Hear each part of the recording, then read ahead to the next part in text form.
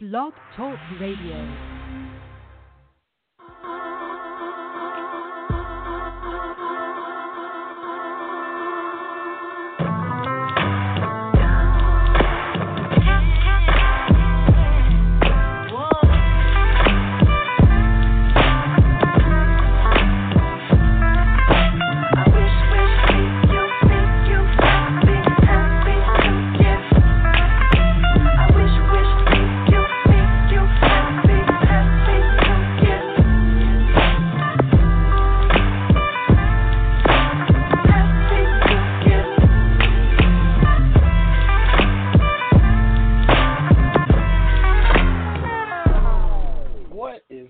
Everybody, welcome into another episode of Cats Talk Wednesday.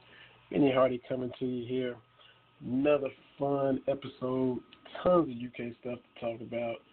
Football game to look back on, football game to look ahead to, some Title IX news, all kinds of things to get to. Of course, the number, as always, 845-277-9373. Check us out on blogtalkradio.com/catstalk. We are live right now from 6 to 8. I'm going to get the Facebook Live rolling here as well. Terry T.B. Brown should be joining us shortly as well. Follow us on Twitter and Facebook at CatsTalkWED on the Facebook page and the Twitter page. Like it, follow us. We appreciate it. And got Terry T.B. Brown jumping in here now. TB, man, how's everything up in your neck of the woods? It is going really, really well. No complaints on my end. Hopefully the hot weather is over, but I saw the forecast and it's going to stay a little steamy. But I know we got a lot to cover, a lot to look back on, a lot to look forward to. Yeah, absolutely. So got a lot of fun to dive right into the show. Appreciate everybody taking the time to listen. It's brought to you by the Smoky Mountain Trader, a couple of sponsors as always. 5063 West AJ Highway, Morristown, Tennessee, 423-587-1700. Go in there and holler at Lynn Earls in person. Visit him there. Or give him a call or send him a fax. Check him out online at thesmtrader.com, the number one red reader in the tri-state area. They serve 12 counties here in Tennessee, Bell County, Kentucky, Lee County, Virginia. You want to list an item, sell an item, trade an item, buy an item, anything you want to do, online and in print, Smoky Mountain Trader will take care of you. And if you have taken one loss financially and you don't want to let one loss become two, kind of like Kentucky did Saturday, letting the Florida loss become another loss to Mississippi State, you want to talk to our guy, Aaron Huff Law Office, 7430 U.S. Highway 42, Suite 107, Florence, Kentucky, 859-647-0713. Do you need a bankruptcy? Do you not? Aaron Huff can help you sort all of those things out. He works out of Florence, but he covers all of Eastern Kentucky, all the way over to Louisville. So if your finances are rough, call Huff. Aaron Huff, Huff Law. So definitely appreciate the sponsors who always help us bring the show to you. For real, now the number to call once again, 845-277-9373. Don't hesitate to give us a ring. If you've been listening and maybe think, I should call in. Well, no, we don't bite. You've been listening long enough to know we don't bite. Give us a call. Whatever topics we're talking about, jump in there with that. If you want to bring a whole new topic to the table, feel free to do that as well. TB, we got to look back at the Mississippi State game first and foremost. Things were a little bit off still yet. The whole house of horrors that is Starkville, Mississippi.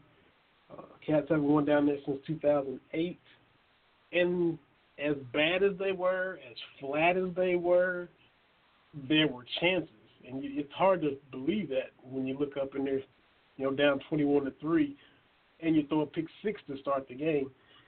There were touchdowns to be had just off of hands and fingertips, some missed field goals again, and things that just self-inflicted wounds.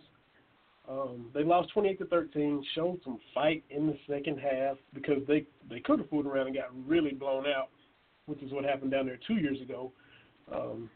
They battled and just weren't able to close the gap and make some plays when they needed to. So now they dropped to 2-2, heading to South Carolina this Saturday.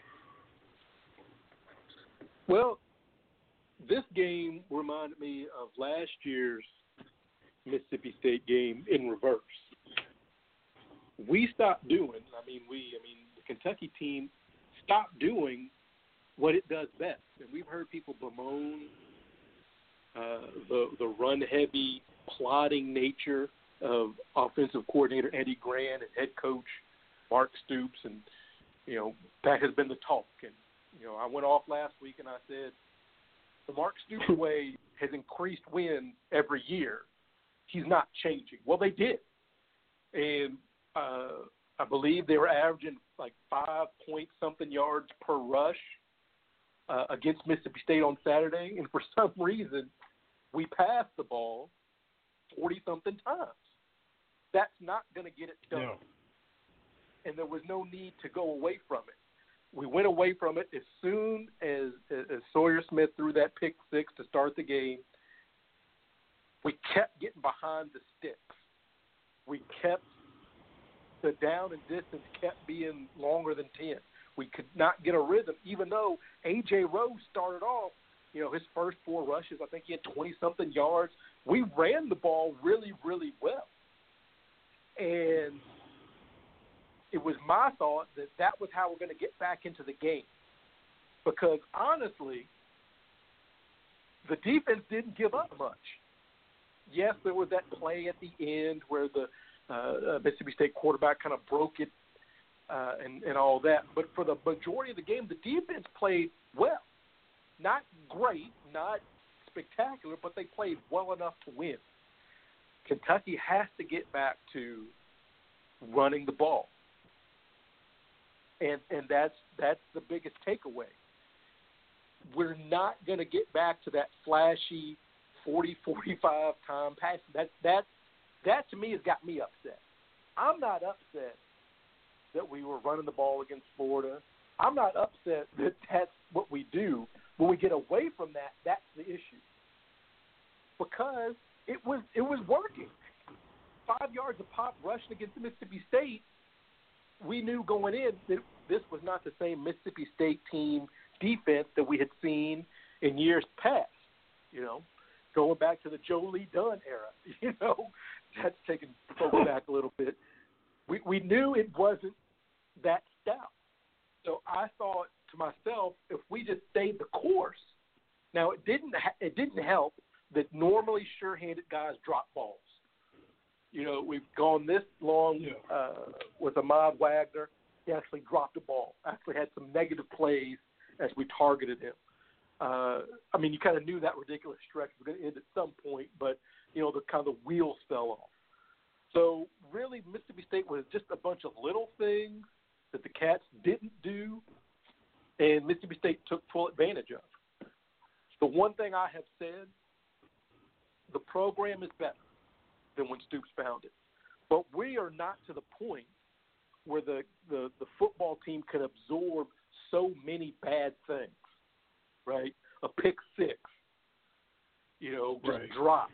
We can't overcome that.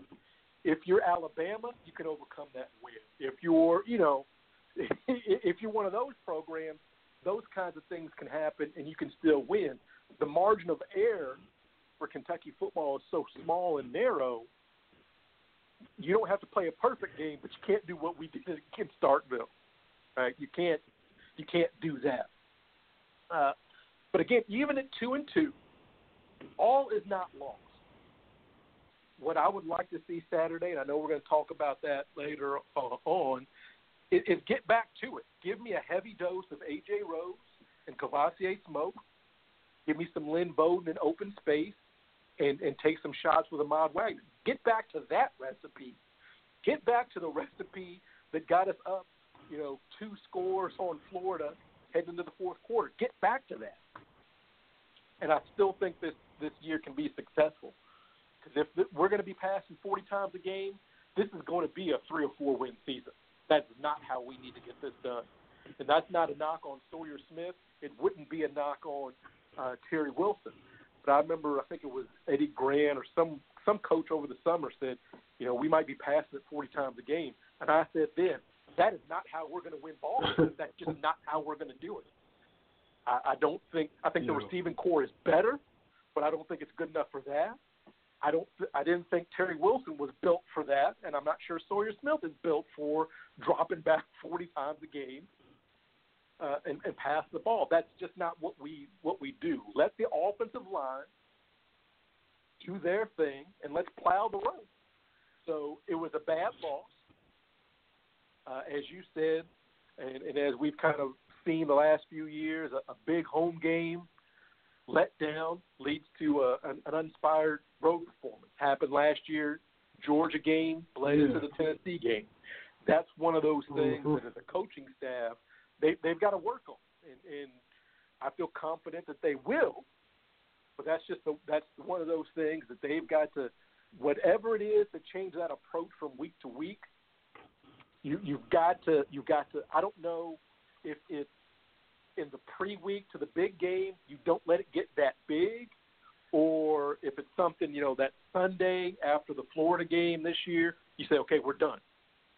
You do a quick run through on tape on the film, and then you move on to the next opponent. I don't know. I don't know enough about X's and O's to do that. Right. But it's clear that a mindset has to change, because this is because there was another game 3 years ago that was like that. I think it was the Auburn game. That was a night game. There was a big-time game. There was a loss. And then the next game was kind of uninspiring. So this has been a pattern that, and I don't know how to fix it, but it's definitely, if we're going to make that next leap, I think that the staff needs to address it, because there are going to be big games, and sometimes you're going to lose those big games. You can't let the one game bleed into the second game, bleed into the third game. You can't do that. Yeah, and two, I think, and Mark Stoops said it in his post-game presser immediately after the game, didn't see signs of them coming out playing that way in practice. And like you said, I don't know the X's and O's like you, but I put it in my piece that I wrote on Carol Mills Radio. You don't see signs of it. So according to Coach Stoops, it was a good week of practice. They weren't flat. They weren't, messing up and having to redo a lot of stuff. And then you get to the game and still kind of duddish. And then you've heard coaches say, and vice versa, the week of practice goes terrible, and they're kind of dreading going into the game to see what's happening based on practice, and then they play great. We've heard both of those scenarios play out. There were apparently no signs of a letdown, a drop-off, a hangover, but then get to the game, and it ended up being the case. The pick six was a terrible way to start, especially on the road.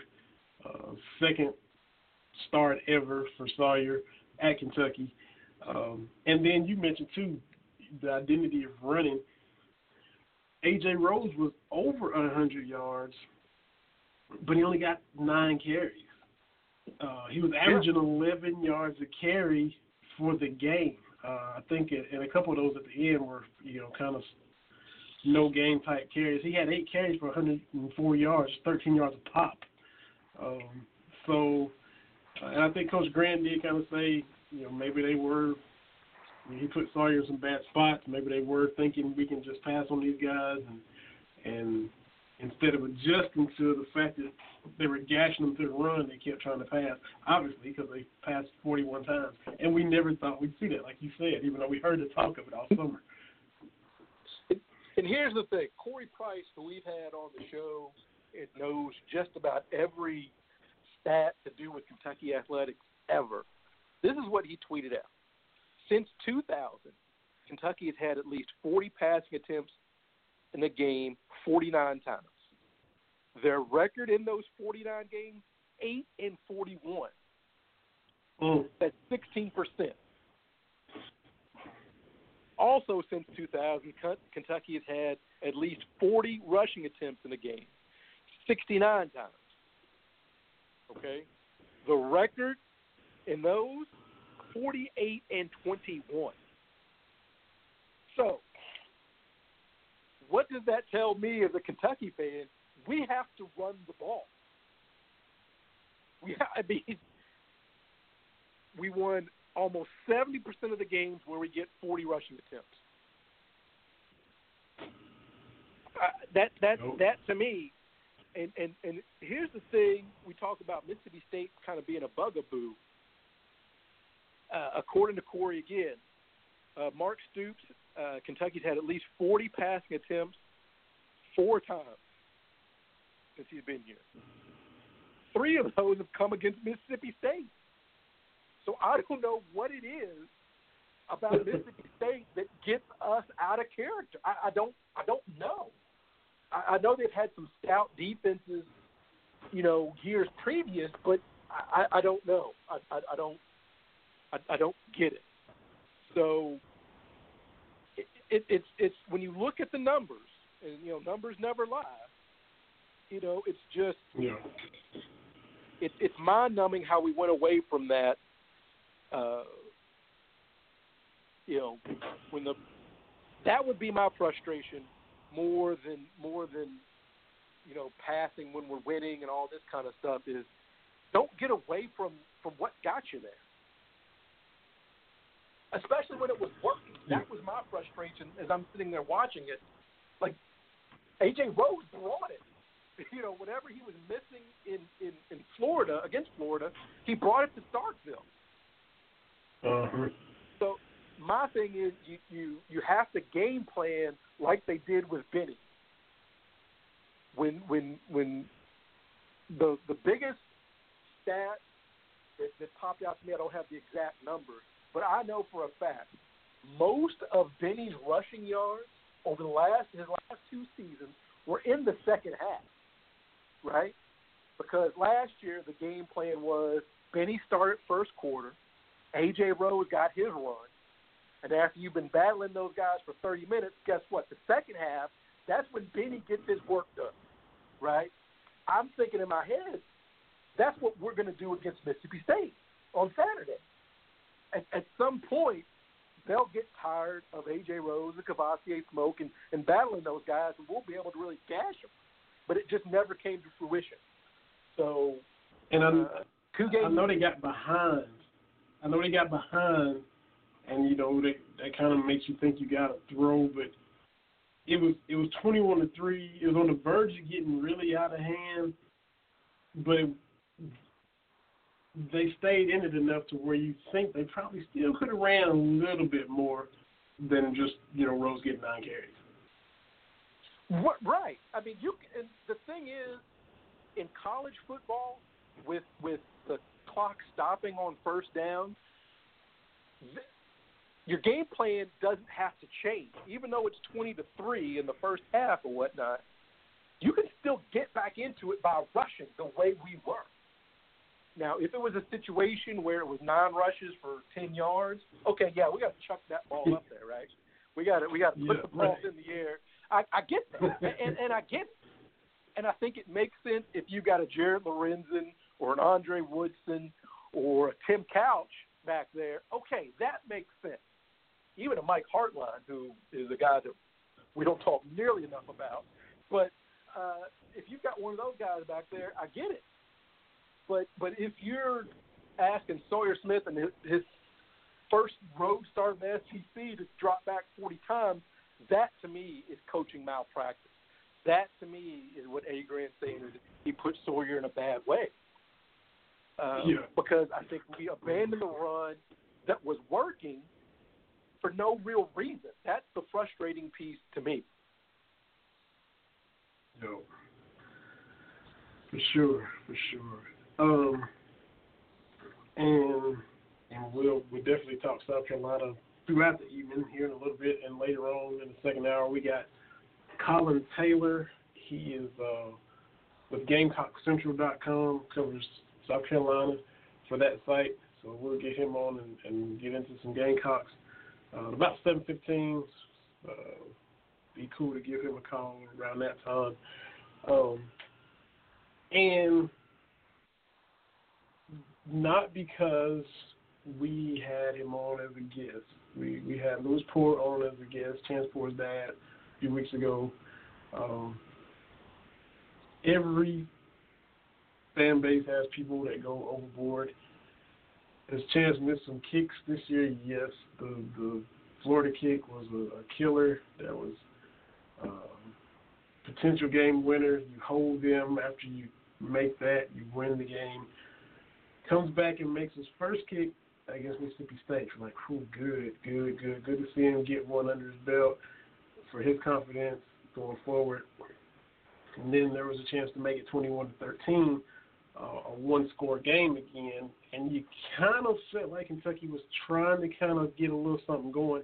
As bad as the day had been, they were kind of at that point wrestling momentum away from Mississippi State, and then you get down there and come away with nothing, and that was kind of over at that point. But if you take 15 seconds and go through Chance Porter's mentions on Twitter, is absolutely ridiculous, and not in a good way, to see what people have been tweeting at him. Kentucky, quote-unquote, fans have been tweeting at him. And I'm not, like I said, I'm not saying it just because we had his dad on, but it's ridiculous, it's vile, it's crazy. And look, I was there with him just for a few minutes. It was after the Toledo game. He had just kicked his career long, made the kick. And I said it to you then, TB, on the next show. He was, beating himself up for not hitting it right. He undercut the ball, put too much spin on it. He was going through all the things he did wrong on a kick that he nailed. So we all know good and well that he didn't come out and try to miss those kicks against Florida and Mississippi State. And I saw him after the made kick in person, beating himself up. So he's agonizing over these misses.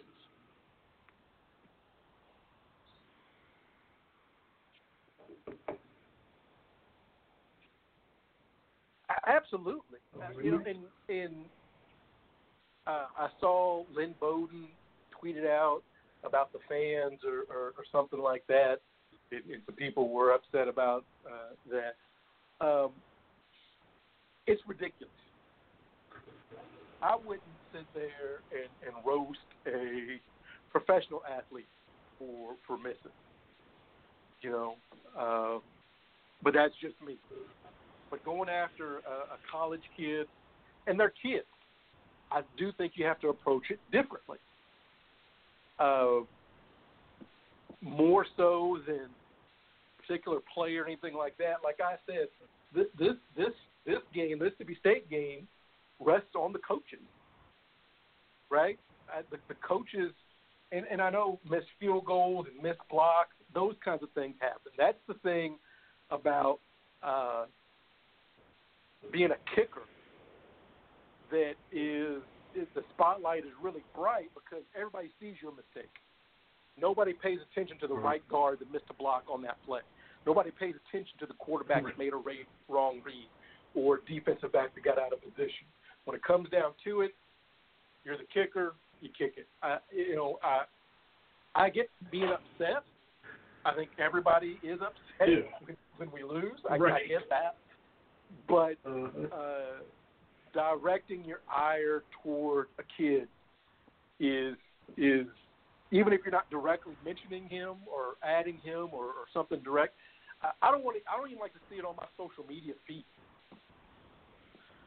People denigrating the kids, and we see that, especially across, when men's basketball rolls around, right? We've all seen that. People just get emboldened. People yell things at players, and it's gone too far. But I'm right there with you. These kids want to win more than you do. Let me just put that out there. These coaches want to win more than you do. And these kinds of things, here's the one thing that I don't think a lot of people think about. I watch a lot of these shows and snippets where they get a lot of old players around talking about their careers. I'm sure you've seen that I forget what it was. It was Ernie Johnson one day talking to a bunch of old NBA guys, Shaq and Isaiah Thomas and all this kind of stuff. But I've seen NFL players all the same. Before you can talk about their highlights, almost to an athlete, to a person, they will tell you the plays they made to mess up. They will give you, time and score on hey, I should have done X, Y, and Z. This kind of stuff, if you're an athlete on that, it eats at them. And for me, I'm of the old school where I'm not going to put anything. You're already beating yourself up. Why do I need to swoop in and make you feel worse? Like he knows, Chance Ford knows I missed that kick. And that's got to eat at it. It does. I have no doubt. So other than trying to make yourself feel good, what's the point of reaching out to someone and telling them they suck? Other than you're just being a bad person. Mm-hmm. Sure. So, and there will be opportunities for a chance to be in position to make some big kicks down the road. They've made a change right now with Matt Ruffalo came in and kicked,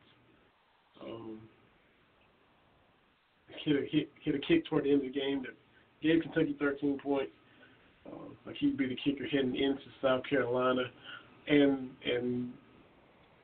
from that standpoint, maybe you have to do what you have to do, or go with who you think is going to put you in the best position to win or put points on the board. And you got to hate that for him, too, because he's from South Carolina. They're from closer to Clemson, but traveling back to his home state of South Carolina for this game. And got banged up on the end of that one kick. And according to the depth chart, probably going to be number 2. You just, you hate that it's kind of a dark period right now and looking forward to when it'll get better, and it will, and can move on and put it all behind him. And especially for him and for his family to have to deal with, so much vitriol is ridiculous. Yeah, and that's the thing too, because having Mr. Poore on, look, we're parents, and one of the things with my girls playing and everything is you want them to do well, but you don't want them to be the scapegoat either. You want to try to protect them as much as you can. And so as a parent, you got to bite your tongue, as I'm sure Mr. Poore and the Poore family would want to say something, but you have to ride it out, and that's tough. So hopefully we can get back on track on Saturday, turn things around, continue the some folks might say domination of South Carolina, and all will be right with the world. Absolutely. Going for 6 in a row down there come Saturday night. So that would right the ship, get back to 3-2, going into the bye week, feel a lot better about everything if they're able to go down there and win like they have these past 2 or 3 times down there, but past 5 years overall combined. Just a random light note to your hometown of Louisville. I'm switching gears totally. Vanna White was in Louisville at the Yum Center because the Kentucky Lottery has a new Wheel of Fortune game. Did you run down there and say hello and get an autograph or chit-chat since they were in town for that? No, I saw that, and Vanna White has been on she's been on Wheel of Fortune for a long time. I just realized, when you think about it, I remember growing up and she was on Wheel of Fortune. But no, I did not go see her, even though I did see she was in town. Yeah, so I saw that, and I was like, man, I gotta throw that out there since she was in your city. Another big thing that became news today from the Courier Journal was that two students, were suing UK Athletics for discrimination for Title IX because they felt that there weren't enough sports for women to participate in at UK. So UK Athletics, Dr. Capilouto, Mitch Barnhart, now kind of have this situation. And I'll pull it up here. And Michelle was tweeting us about it, and others have kind of taken the story as well. So like WKYT had it, the Courier Journal had it, and this is a developing situation, I guess is what we would call it as of right now. Yeah, you having two daughters, could probably might be able to speak on it more than I will. I'll pull it up right now and get it where I can get some more details and just kind of read some of it verbatim. Let me see. The lady's name was Morgan that wrote it for the Courier Journal. Let me pull it up right quick. Yeah, this is great radio for everybody, but I apologize. I'll have it here in just a second. Let's see.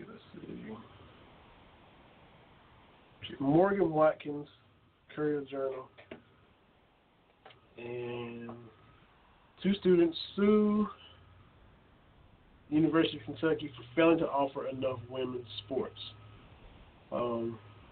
They claim the school is violating federal law by failing to offer women enough opportunities in varsity athletics.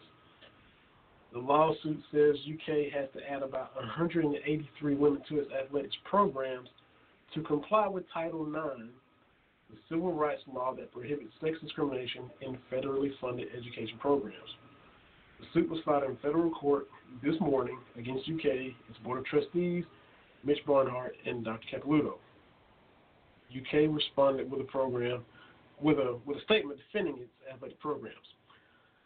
The University of Kentucky fully complies with Title IX and its regulations concerning participation in intercollegiate athletics. As a campus community, we care deeply about these issues, and this is according to spokesman Jay Blanton. With 22 sports, UK has the broadest-based athletics program in the SEC. Based on our surveys of our students, the current sports offerings fully accommodate the interests and abilities of our undergraduate students. Now, Jill Zwagerman is the lawyer who's representing the two ladies who were suing. She's out of Des Moines, too. Elizabeth Niblock is a senior at UK, and Meredith Newman is a junior at UK. Jill Zwagerman is representing them. And Jill says, Niblock says, the fact that it's the 21st century and there's still an issue towards having gender equality among sports baffles me. Title IX was passed in 1972. They've had since 1972 to do better than 183 women out of compliance. The University of Kentucky can do better, must do better. The primary goal is to comply with Title IX as quickly as possible. Women athletes are missing out on scholarship opportunities as well because of this inequality. So Niblock and Newman, the two ladies who are suing, are asking that the court require UK to add more varsity-level opportunities for women and to increase the financial assistance it affords women athletes. They're also seeking unspecified monetary damages. According to the NCAA's website, and I know this is a lot of reading, but it's just better to do it than try to paraphrase, an institution has to meet one of these three tests as part of the requirements for complying with Title IX. One, provide opportunities for women and men to participate that are substantially proportionate to their respective enrollment rates. Two, show a history and ongoing practice of expanding programs for the members of the sex that's underrepresented. Three, effectively and fully accommodate the abilities and interests of the group that's underrepresented. The lawsuit claims The UK hasn't fulfilled any of those stipulations and have engaged in, quote, in systemic discrimination on the basis of gender at UK. By offering opportunities to male students to participate in intercollegiate athletics, UK has demonstrated its belief that athletic opportunities provide educational benefits that should be supported by the university. UK historically has not provided and currently does not provide its female students with such equitable access and opportunity. And they broke down some numbers here. The UK has, according to the U.S. Department of Education's website, UK reported that it has 226 participants on its women's teams. That includes 6 on the co-ed rifle team, whereas there's 331 participants on its men's teams, including 5 on the rifle team. So that means that women make up about 41% of the participants in varsity sports at UK. However, women comprise 55% of UK's full-time undergraduates. So 55% of the undergraduates are female, 41% are, playing sports. 41%, 226 out of the 557 male and female students. And then they compare it to U of L, where it says more women than men have been participating on varsity teams. This is according to the U.S. Department of Education. It says U of L has 354 participants on its women's teams, 319 on its men's team. And like UK, there are more women undergrads at U of L than there are men. So at 53%, the women's participation on U of L's varsity teams appear proportionate to their enrollment rate. And then it says athletes have repeatedly tried to go through the chain of command to get a lacrosse team, a field hockey team at UK. Lawsuit even says the UK has refused to add a triathlon team despite being offered a $150,000 grant to help launch one. So that's kind of the gist of it. These two ladies are suing UK. It gives numbers with the proportion, the percentage of women participating in sports compared to the men, and the percentage of undergraduates at Kentucky compared to men. So this happened today, and, at some point today while we were at work, and it's definitely going to be a big story. Well, the biggest thing when it comes to this is football, right? There's no other sport that has the head count of football. So that's kind of always the elephant in the room when it comes to these numbers. Is football is kind of on its own. I know that I would love to see more teams competing. My girls play lacrosse and field hockey. U of L has those as varsity sports for women. UK does not. That's just the bottom line. But I don't know the process of how you add a sport. I don't know all those mechanics of it. But without getting into detail, I don't know. I couldn't see Mitch Barnhart in UK just flat out not complying with Title IX. That's just my interpretation. Yeah. Even though I would love to see, like I said, those are the two sports my girls play. I would love to see them play those sports in Lexington instead of Louisville. Yeah. I would love to see that, to be honest with you. So I don't know how easy it is to add a varsity level sport. I don't know the process to that. But the same token, I know that there's women's volleyball, and I didn't realize until just a few years ago there's actually men's volleyball that's available at the NCAA level, and men's gymnastics as well. So without getting all the details, I would hope that UK makes this right. I don't know what that means as far as numbers. I'm not sure that if somebody could break that down for me. I don't know how easy it is to add. To add another varsity sport or two. I don't know. And if they are in compliance, then of course that's where you want to be. The track record suggests they definitely do their best to cross all T's and dot all I's. But having said that, like you say, you don't know what it takes to start a team, lacrosse and field hockey. Even if they are in compliance, and they'll hash all that out with this lawsuit, those are two steps that could be taken. And, they just got called on it from these two ladies, whether the ladies are 100% correct or not. So, they could maybe incorporate or get those teams going down the road and make their numbers even better. Their numbers might be in compliance. I don't know. But there's two steps that could be taken to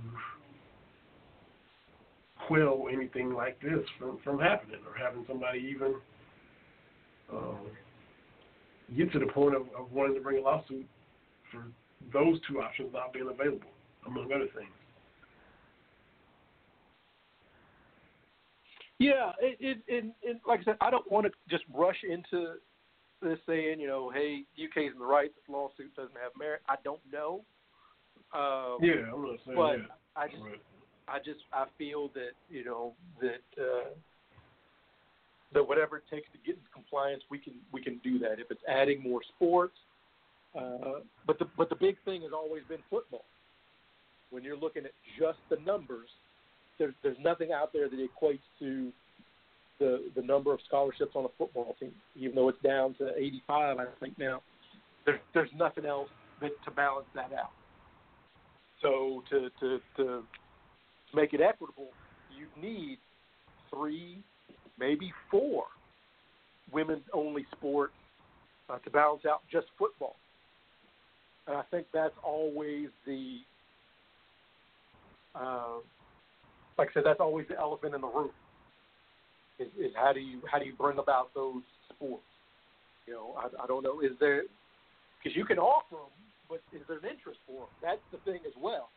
And I'm not trying to be chauvinist guy and all this kind of stuff, but if Kentucky had a field hockey team, they say we're going to start it for the 2020-2021 season, you've got to got bodies to do that. So I don't know how you kind of start that up. I don't know how you make that push. I don't know.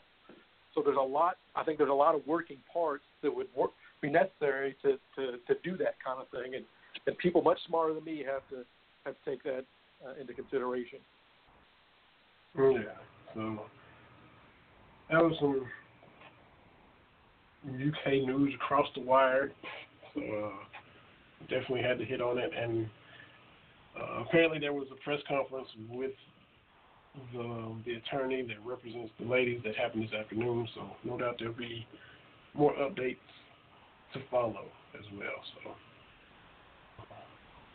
we'll see what becomes of it one way or the other, and see how UK and Mr. Capilouto and Mitch Barnhart handle it going forward. Absolutely.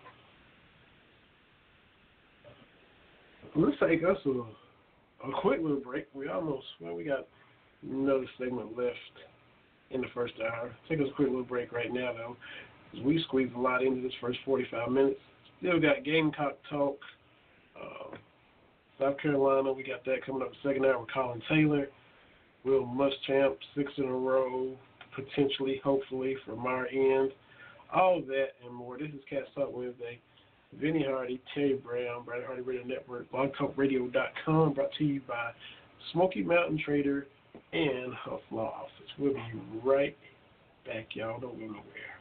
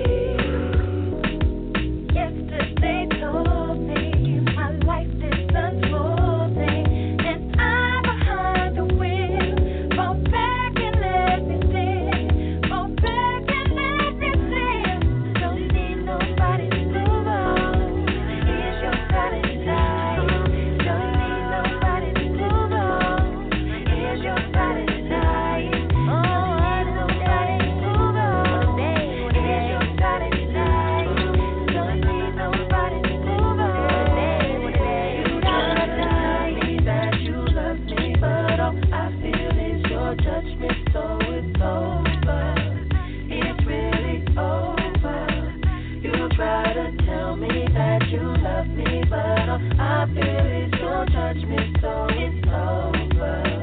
It's really over. I never knew what I would do without you, but now that I found truth, I can't let go. And to ask for your permission, that would be crazy.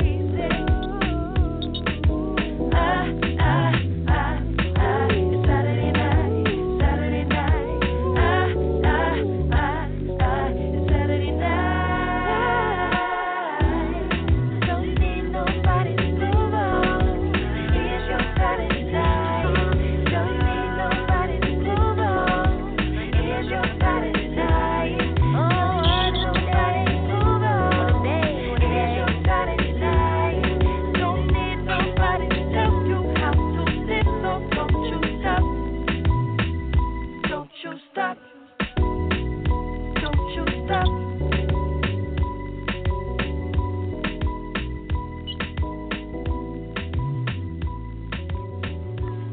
Welcome back. Cats Talk Wednesday. Any Hardy, Terry Brown, Brandon Hardy Radio Network, blogtalkradio.com. Fun first hour so far. Look back at Mississippi State. Things were just a little bit off. Cats just couldn't come out firing on all cylinders. Falling short down there again in Starkville. Got to move on and try to take care of South Carolina. This was the 2 back-to-back road games before the bye. Already let 1 loss become 2. Got to pounce on South Carolina, who is not setting the world on fire down there at 1-3. So it's going to be a must-win for them.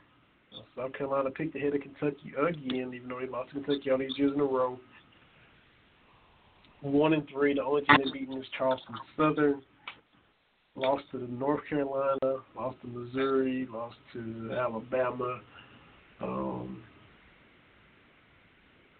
Still got Clemson, still got Texas A&M, still got Florida, still got Missouri. They are desperate for a win. We'll get into some details of what it's really like down there when Collyn Taylor hops on. But it's going to be like it was in Starkville. Mississippi State had lost to Kansas State. They wanted to win as well. Kentucky didn't go on the road and play like they needed to. So you got to kind of learn from last Saturday's mistakes and go into this Saturday and be ready for what's going to be facing you. Assuming South Carolina hasn't just checked out on where Muschamp, they're going to be desperate to get a win as well, because they dropped to 1-4. So, I mean, this season is as far as the bowl, it becomes really tough for them. So they got to go down there expecting South Carolina's best shot. Yeah, as we talked about earlier, you can't get away from who you are. And that's what we want to see with the team against South Carolina. We've got to run the ball 40 times. That's the recipe. That's how you win. It isn't pretty. And a lot of those games people don't like, and I get that. It's Kentucky hasn't been winning pretty, but you get enough of those wins. 10 wins looks really, really good. So to me, I think you just have to. You've got to be able to match that intensity. South Carolina at home, as you said, it's a game they have to have because 1-4. That's you really put yourself behind the 8 ball in terms of even getting bowl eligible. With other games down the road. So we're going to see an aggressive team come out, and it should be an aggressive Kentucky team. I was just thinking this, we're 2-2. When's the last time we were below 500, like on the season? 2 years ago, maybe. When's the last time we were 2-3 or 4-5? It's been a while. right? It's been a long time. So Kentucky, I expect them to come out with some pride as well. To not get below 500. To me, that's a pretty big deal. So I'd love to see a step in the right direction there. They were 0-2 in 2016 when Drew Barker got hurt and Steven Jackson, former Spurs small forward and Rams running back, Steven Johnson.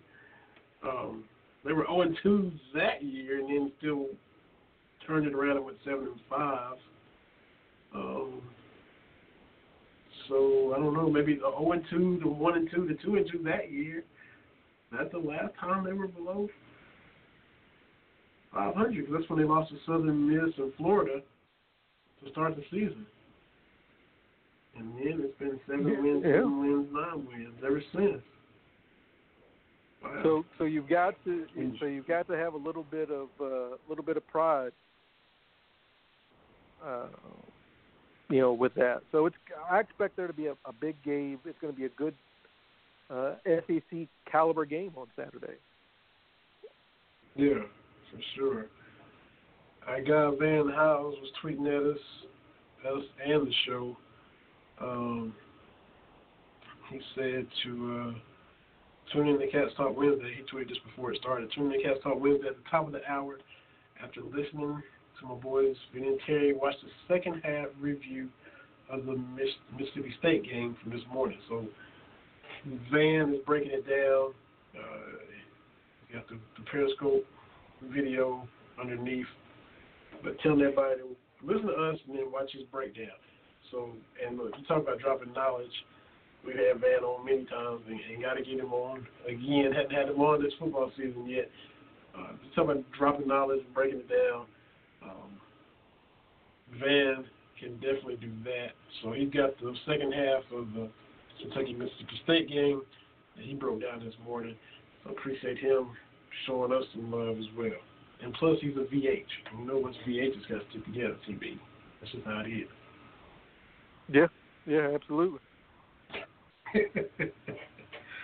Hey, man, the NFL, man, look, just a W for your Niners, another win for the Cowboys, both of them sitting on 3-0.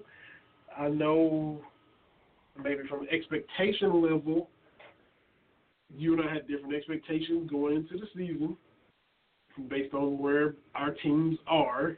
You guys are still building under Shanahan, just getting your quarterback back from an injury. The Cowboys have kind of gotten to a point where now we got a window of what we're going to do with it. Made the playoffs last year, won a game. Now what are we going to do coming back this year? A lot of bullets in the chambers for the Cowboys. I know the Niners just beat the Steelers, but you got to play who the schedule says you got to play. Are you still the same as you were before the season started? Have you allowed yourself to get a little bit excited? Where you at on your 49ers right now? I'm excited. They're 3-0 for the first time since 1998, and 1998 ended with the playoff win over Green Bay. The toss from Young to Owens, that play. So what I also like to see is, I know they haven't played a great schedule, but 3 weeks in, the 49ers are the only team that's number 4 in both yardage-wise offense and defense. So the defense has played really, really well. They played extremely sloppy against the Steelers, coughing up 5 turnovers, but still were able to win. That has got me excited. I watched the Rams on Monday night, and I wasn't too wowed about the Rams. I watched the Seahawks on Sunday. I wasn't too wow about the Seahawks on Sunday. And the Cardinals are the Cardinals. I'm not too wow on them. So I feel pretty good that once we start playing inside the division, that they're going to be pretty good. Now this, 3-0, it can be 8-8 in a hurry. or it can be something more. And I feel that just what I've seen so far, I'm starting to talk myself into 49ers being viable this season. I've been reserving judgment, but just looking at the lay of the land 3 games in, the Rams could not put away the Browns. Todd Gurley doesn't look right to me. I don't know what it is, but they had a stat up during the Monday night game where, his last, there's a tale of 2 Todd Gurleys. The first half of his career is one thing, and the second half he's not getting the touches, not getting the yardage. So there's something going on there. But just with the 49ers, if they keep doing what they're doing, I feel pretty good. I know the schedule's going to tighten up a little bit here, but 3-0 is 3-0, and I'm happy about it. Yeah, and speaking of Seattle, like you said, not wowing. They lost Sunday. How about Teddy Bridgewater going in there and getting the win when most people just chalked it up as the Saints taking an L in Seattle?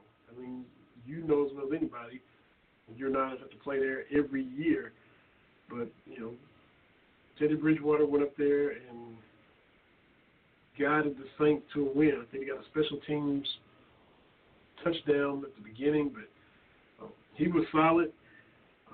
Didn't crack under the pressure Russell Wilson was making Russell Wilson type plays, but the Saints withstood all of it and left the 12th man or whatever he called it there with the W. Yeah, and this is the thing that NFL, when you follow college sports and pro sports, it's kind of weird because I find myself rooting for Teddy Bridgewater. Like, I think this story doesn't get enough. The Teddy Bridgewater story, like, he was close to getting his leg amputated at the knee. Like, I don't think people understand how bad that injury was. It was not just is he going to play football again, not just is he going to walk again. It is we might have to cut the leg off. And to come back and play an NFL game, now he might not ever be what his trajectory was before injury. But that's okay. You and I have seen quarterbacks that have lost something come back and have very productive careers, like Vinny Testaverde for one. Nothing flashy about Vinny Testaverde, but he led a lot of teams into the playoffs, giving his squad a shot. So I'm not saying that Teddy's going to be that. What I am saying is, again, you cannot be what you were supposed to be, but still be pretty good and effective as a quarterback in the National Football League. That's for the Ron Jaworski fans when I spell out National Football League. Also, you got to give it up to Lamar Jackson. And I hate this because Teddy and Lamar, their college days, I wasn't a big fan, but I'm a big fan of them now. And I love that Lamar Jackson is doing it throwing the ball. And this is what I've said about Lamar Jackson, that people, when his draft, when he was going through the draft process, you can say as a talking head, okay, I don't think Lamar Jackson is going to be that good. That's fine. But a lot of the stuff with Lamar Jackson was with that old veiled, we don't think a black guy could be a quarterback. Because there's a couple of these NFL talking heads, every time there's a black quarterback coming up in the draft, they grade him poorly. Whether it's Cam Newton or Jameis Winston or whoever, they just get bad grades. And your dad, my dad, of that generation that remembers when Warren Moon had to go to Canada to play, right? Yeah. Like so we would, right. So we remember those stories of all the black quarterbacks that had to go play somewhere else or move position. So a lot of the stuff about Lamar stopped being about Lamar specifically and really was bringing up all this stuff. So I find myself rooting for Lamar. I do. I find myself rooting for the black quarterback. I honestly, I do. I think Cam Newton, and we talked about this last week with Paul Feinbaum being very personal in his attack against Cam Newton. Cam Newton has been great. He is an MVP caliber player. I would say he's been a better player than Eli Manning has been. I would say, all things considered. I know Super Bowls, yada yada yada, but to be so dismissive of Cam, I thought was bad look. You know, and we see this with all these black quarterbacks that kind of catch this extra layer of scrutiny. You know, and on the flip side, you see Blaine bleeping Gabbert get called. There was somebody that the Jaguars called up. I had no idea who the guy was, Fail or Dale or something like that. And somebody's like, "Oh no, he played at San Jose State." I'm like, I have no idea who this person is. So you can't tell me that NFL quarterbacking is this exclusive club, and they're pulling guys out of retirement, pulling guys off their couches to come play. Stop. Just stop. You know, and I'm not getting the Kaepernick situation, but just grabbing guys off the street, you know, like Jay Cutler. I like Jay Cutler because Jay Cutler don't care, and that to me is awesome because that to me is like a lot of us in our own workplace. Jay Cutler does just enough around review time. You know, he's just enough to not get fired, and then review time comes up and he's awesome. You know, so you got to it just, and I know I've rambled about quarterbacks, but looking at Teddy and what he's had to come through, looking at Lamar, and I find myself rooting for those guys, as distasteful as that is to my big blue spirit. But once they leave whatever rival college it is, I can kind of compartmentalize it and keep it separate. You know, when Teddy got drafted to the Vikings, and then before the horrific injury, I was, hoping he did well. And glad to see Lamar, like you stated, doing all the things he's doing. I even think after the first couple games, he said in his press conference, not bad for a running back, because he heard all the talk about, he should change positions and all that. But once they leave Louisville, I'm fine with them. Montrezl Harrell played for the Rockets for a little bit. I was cool with him.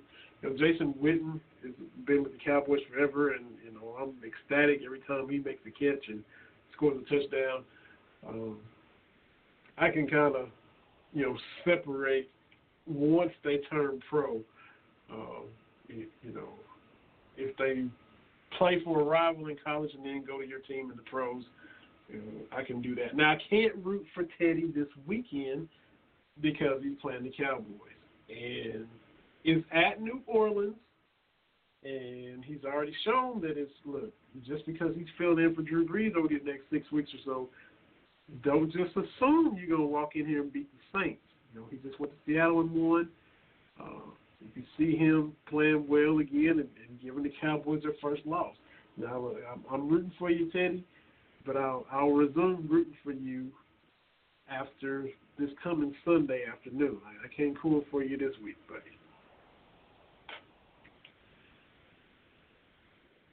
Well, I'll pull for Teddy this week, but your Cowboys are looking good. I'm sure you will. The Cowboys are looking good.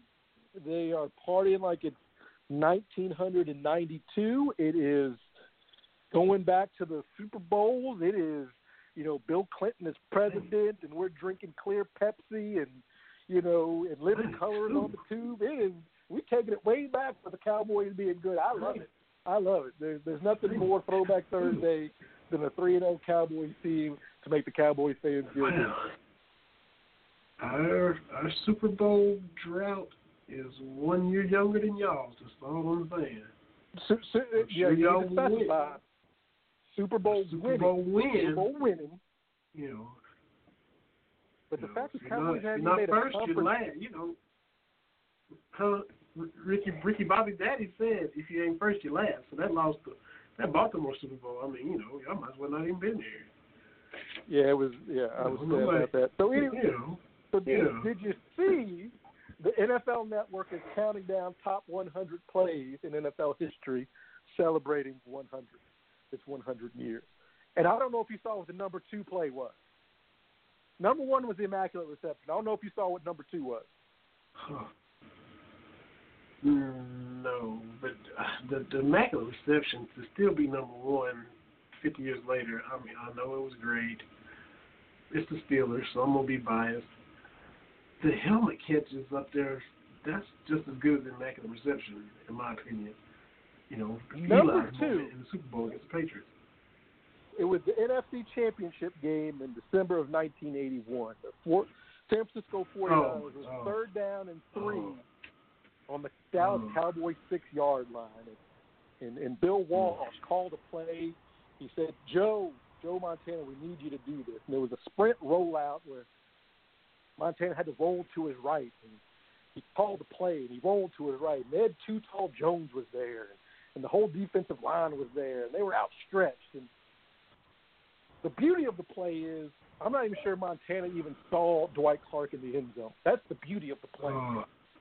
A lot of people speculate that Montana was trying to throw the ball away. But he throws it up there, and in the back of the end zone, Dwight Clark goes up and makes the catch. So I didn't know if you saw that, but yeah. I did not. Well, I got problems with both of those. It made Dwight Clark rest in peace. It was 28-27, the Niners win. The only solace, and it's not much, was the fact that we were both like 3 years old when it happened, so we couldn't remember it in real time. I'm glad it didn't happen in the 90s when we were watching the rest of the rivalry take place. But yeah, you gotta tip your cap to Joe on that play. I'm still ahead of him in the Balto NFL Pick'em Challenge, though. I'm just saying, him and Jerry both still behind me. But you got to tip your cap to Joe on that play. Yeah, but to round out the top 5, number 5 in NFL history is Malcolm Butler picking off Seattle in the Super Bowl, which in real time, like real talk, that to me is indefensible. You give Marshawn Lynch the ball. It was bad then. It's worse in retrospect, but there you go. Number 4 was the Music City Miracle, Titans against Buffalo. That's a good one. Number 3 was the helmet catch, Eli to David Tyree. Yeah. Okay. Which, oddly enough, I still believe that was just his last catch in the NFL. You know, that would be a great documentary I would watch, is guys who, like, their moment was just in the Super Bowl, like David Tyree, like Kenny Smith for the Redskins, who set the rushing record in the Super Bowl, but didn't have 80 more yards the rest of his career. Like, just I would love to see a documentary on that. That's great. Number 2, obviously, the catch. That was the 49ers over the Cowboys. I believe the Cowboys were favored. I don't want to get into that. But number 1 was the Immaculate Reception, which, to me, I guess I've probably seen better. I thought that maybe Santonio Holmes' catch in the Super Bowl against the Cardinals would have been higher just for the degree of difficulty. And I saw a clip of that. I didn't realize that he had dropped the ball on the play before. Like, he had dropped the ball in the touchdown, and then Ben says, hey, we're going to come back to you on this one, and then he makes the catch. So, to me, I think there's plays that are just, I would put above the Immaculate Reception. It's just become this thing. It's more of a fluke play than anything. But that's just me I'm looking for a top 10 list, but those are your top 5 NFL plays on NFL.com. So, yeah, I need to look at that. But I got a problem. And look, my bias is coming out with, the 49ers and the catch, and then with the Steelers, and the Immaculate Reception. Yeah, I'm not gonna lie, my Steelers, my bias against both of those teams is tainting my judgment. But San Antonio Holmes, that was a great catch, even though he was a Steeler. Like Marshawn Lynch's run against the Saints in the playoffs, where he stiff-armed Tracy Porter into the future and back, that should be top 10 to me. He ran through the whole defense, and it won the game, if I'm not mistaken. And Barry Sanders has to have some stuff. Barry Sanders needs to be in there. Look, and here we go still again, the Lance Swan stuff. The catches he made against the Cowboys. That's probably got to be in there. Barry Sanders, pick any Barry Sanders run, that's got to rank up there in my opinion too. And you got to give some props to, and I haven't looked at the list in its entirety, but the NFL, it's older than 20 years, right? Like, just because all these current plays are on repeat, there were some great plays from way back when. Bart Starr and the Ice Bowl, and Jim Brown's got some plays where he just is plowing people over, and Gale Sayers and those folks. So definitely, yeah. And you took the words out of my mouth. There's, you watch Gale Sayers on YouTube. There's a play, and it's like in his whole highlight reel. You just watch all of them, and we'll call Collyn Taylor in just a minute. There's a play where it's like a sweep to the left for Gale Sayers because he was left-handed. And it looks like it was like a design halfback pass. He gives a little semi-pump fake, like he's about to throw it, and it's not there, and he tucks it and just weaves through everybody like a Porsche going through traffic. It's insane.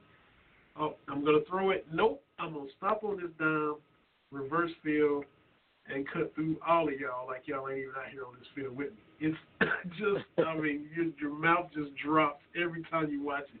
But I swear it looked like he was supposed to be a design halfback pass. Well, I would definitely like to check that. I tell people, check those out. It's not like you can't see clips of Jim Brown and Gale Sayers and Otto Graham. Just check it out. Just check it out. Absolutely. We will jump into some South Carolina Gamecock talk now, get a little perspective from what's happening in Columbia. We'll get my man Collyn Taylor's number pulled up here. Let's see. Covers the Gamecocks for Gamecock Central. Uh-oh. So here we go. This number pulled up. And we'll get into some Muschamp and some desperation. Gotta have the win. Losing to Kentucky 5 years in a row. All of that with Collyn Taylor.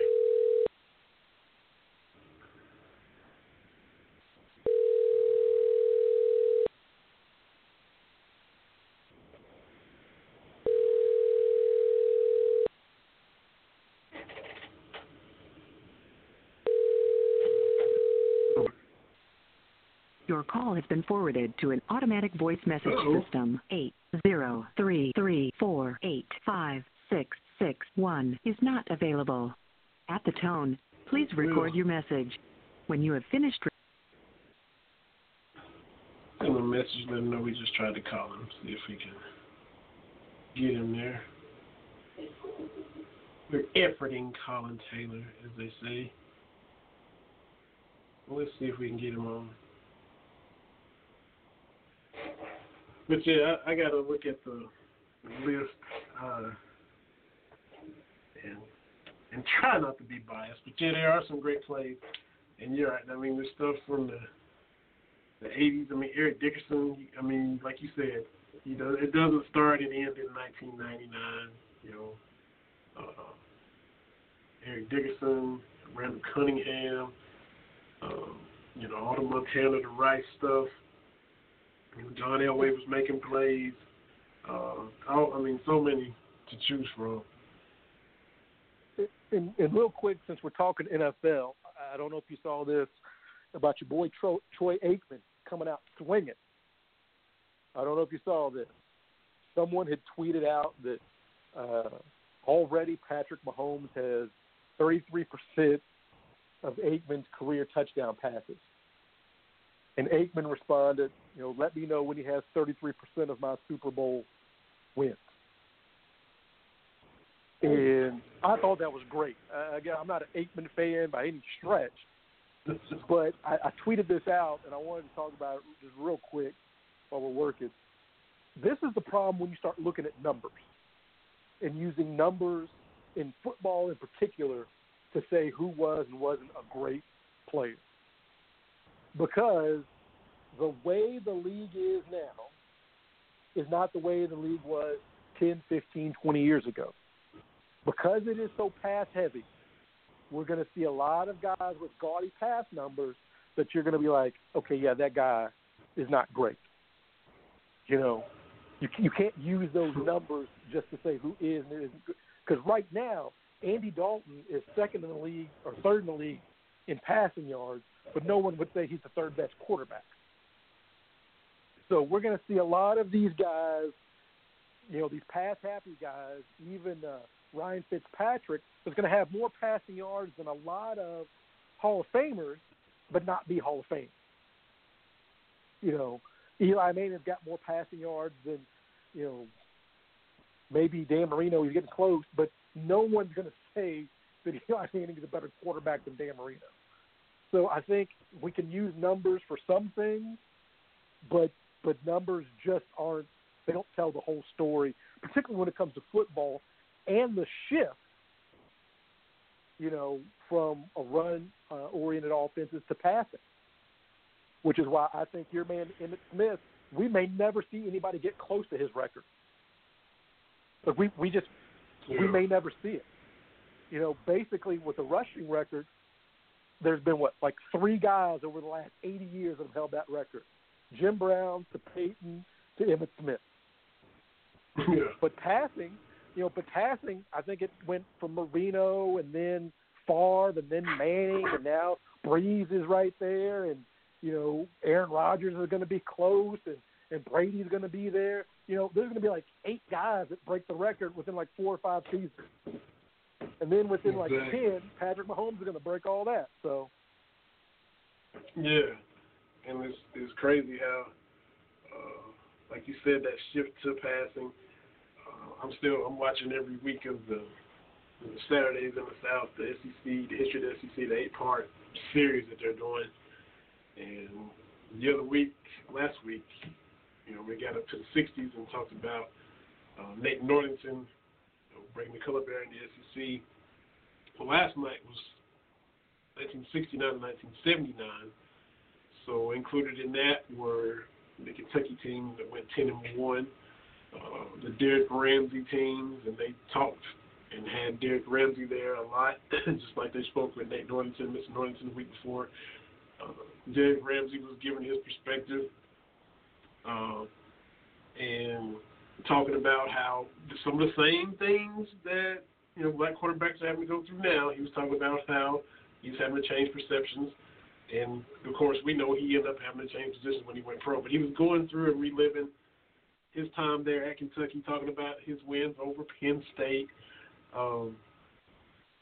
and things of that nature. So it's cool to see that. And, of course, y'all can go back to the archives. We had Derrick Ramsey on the show and Sonny Collins and had a blast talking to both of those gentlemen.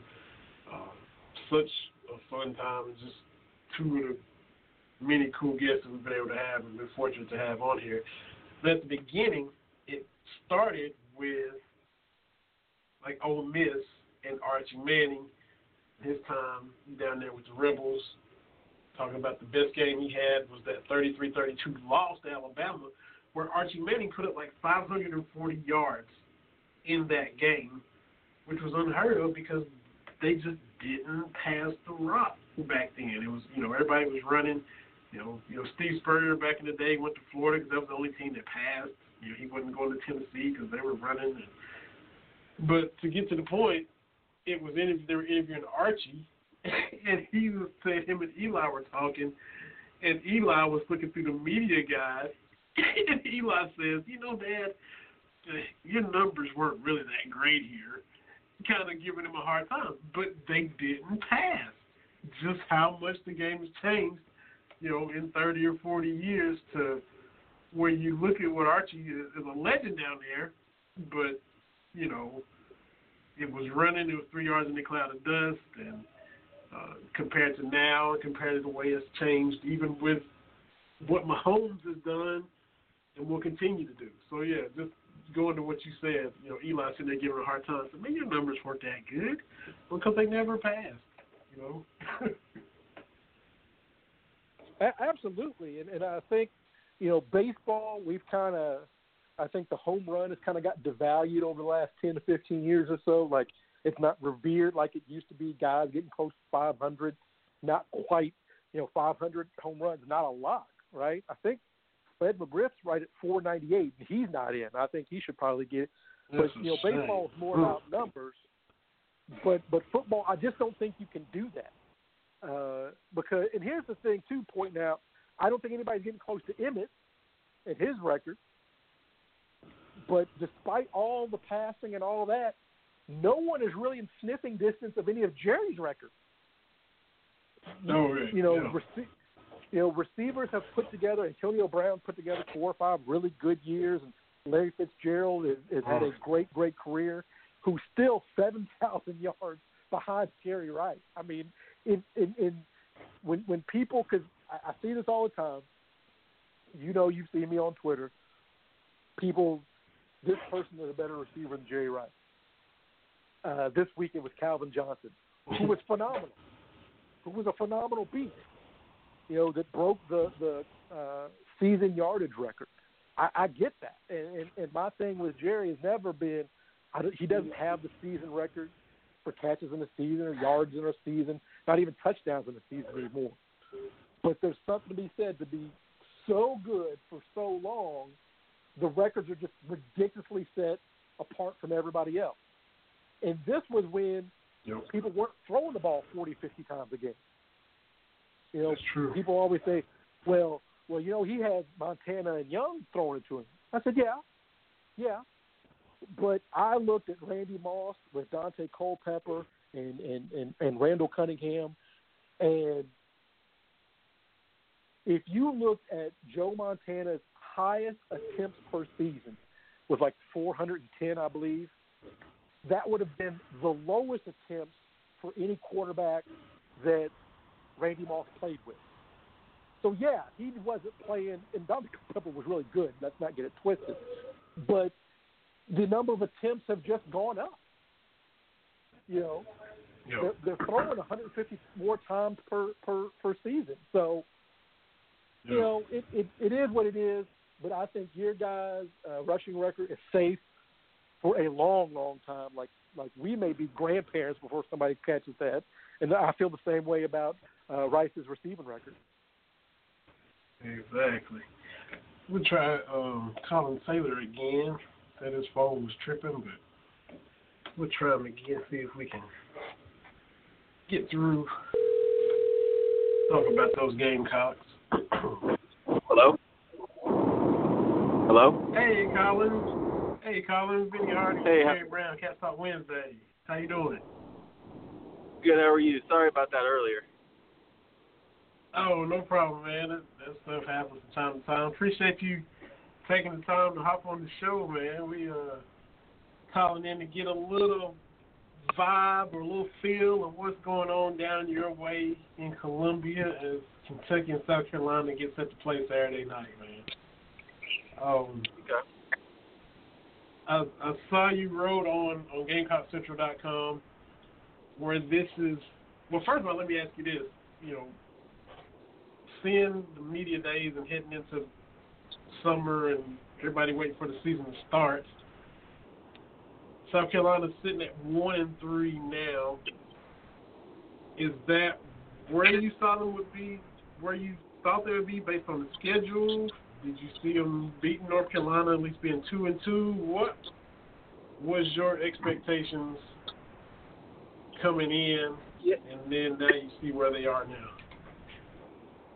I think I probably would, at the beginning of the year, probably put them at 3-1, 2-2 right now. I definitely thought they'd beat North Carolina and then Missouri would be a toss-up. So I think I'm not far off in saying that I think this has been kind of an unexpected turn for South Carolina. I think the team would also be probably one of the people to say that too, just because they expected to go out there and probably be 2-0 heading into Alabama, and then with the chance to be 3-1 coming out of it. So, yeah, this is definitely unexpected, and this sets up a pretty big game Saturday against Kentucky.